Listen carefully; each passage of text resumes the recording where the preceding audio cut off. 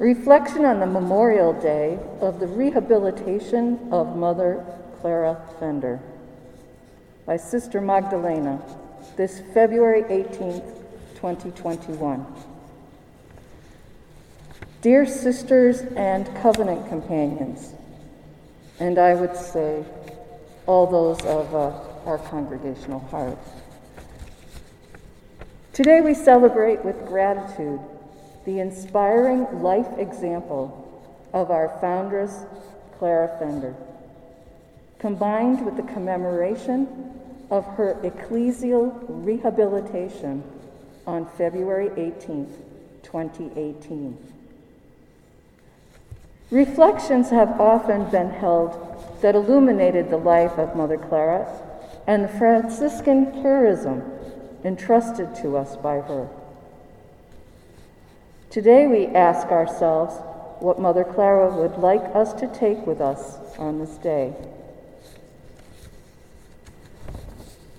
Often in recent years, I have heard our sisters here in the United States, but also in other areas of our congregation, speak appreciatively of our ancestors.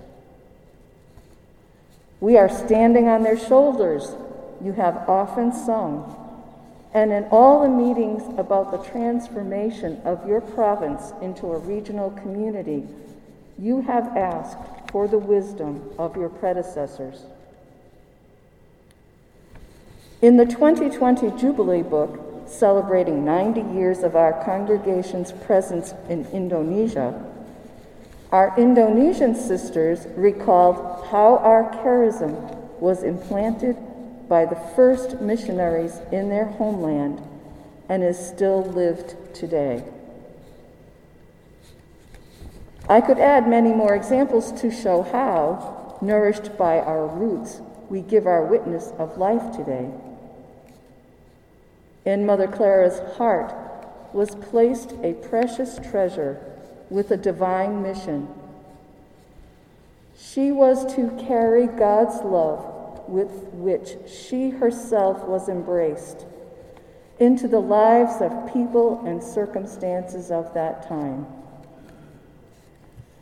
She lived this call of love and boundless openness to people in need in joyful moments, such as the reception of young sisters or the progress of orphans, as well as in painful moments, such as the prohibition of nursing in Olpe, or later when the Kulturkampf laws set limits to her work of love. Mother Clara entrusted to our congregation this creative, never-resting energy of love, which our ancestors showed admirably in their spiritual and common life, as well as in their concrete services to the needy.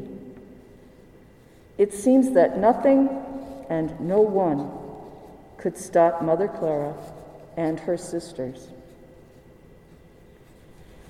So today we celebrate not only Mother Clara, but we celebrate her inspiring presence in all of us, her sisters and brothers, for more than 160 years and going forward.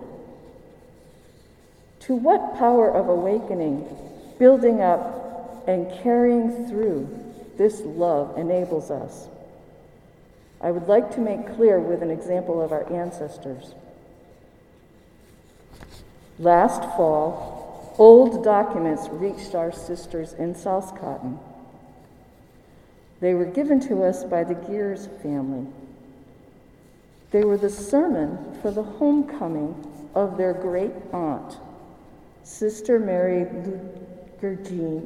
Lugerine Gears, and the 60-page diary from the years 1941 to 1946 of Sister Guidona Sass.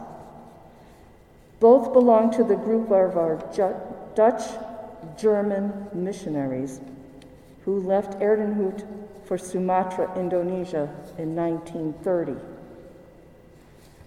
As you can imagine, the diary is about their experiences in wartime. I was deeply touched by how the sisters lived their devotion to God and the people in that challenge, and I would like to share some of their experiences with you now. Our sisters were divided by the events of the war. The Dutch sisters were sent to the labor concentration camp, where they remained faithful to God and to each other under the most difficult circumstances. They cared for the Franciscans and their other fellow prisoners who needed help by praying for them, cooking, washing, and sharing everything. The Germans could remain in the convent for the time being, but were threatened countless times and told to leave their home and everything behind. As long as they could provide their services, they stood by the people in their many needs and fears. They also encouraged in the faith all those who belonged to the newly established Catholic parish. The faithful were deprived of priests, but the sisters remained by their side. For a long time, our sisters alone had the grace, as the only ones in Sumatra, to keep the Blessed Sacrament in their midst. After the sisters were forbidden any outside activity, they cultivated their garden, cooked for their sisters in the camp as long as it was allowed, and for the needy in the vicinity. When they were denied any monetary support and were also forbidden to cook, they began to use their reserves of cloth to sew much needed children's and adults' clothes and exchange them for food.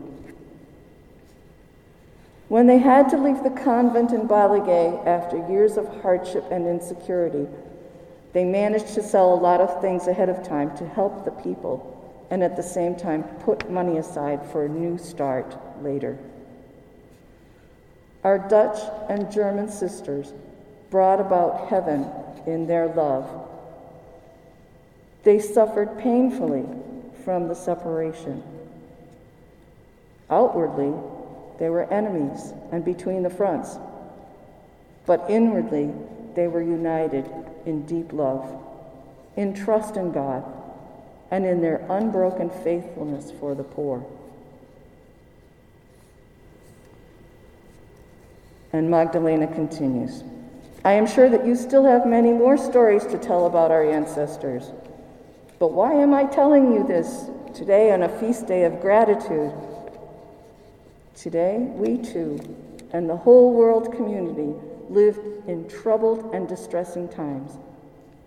But Mother Clara and the sisters and brothers since the foundation, who share with us the charism of love, carry an immeasurable treasure in earthen vessels, healing and blessing into this world time.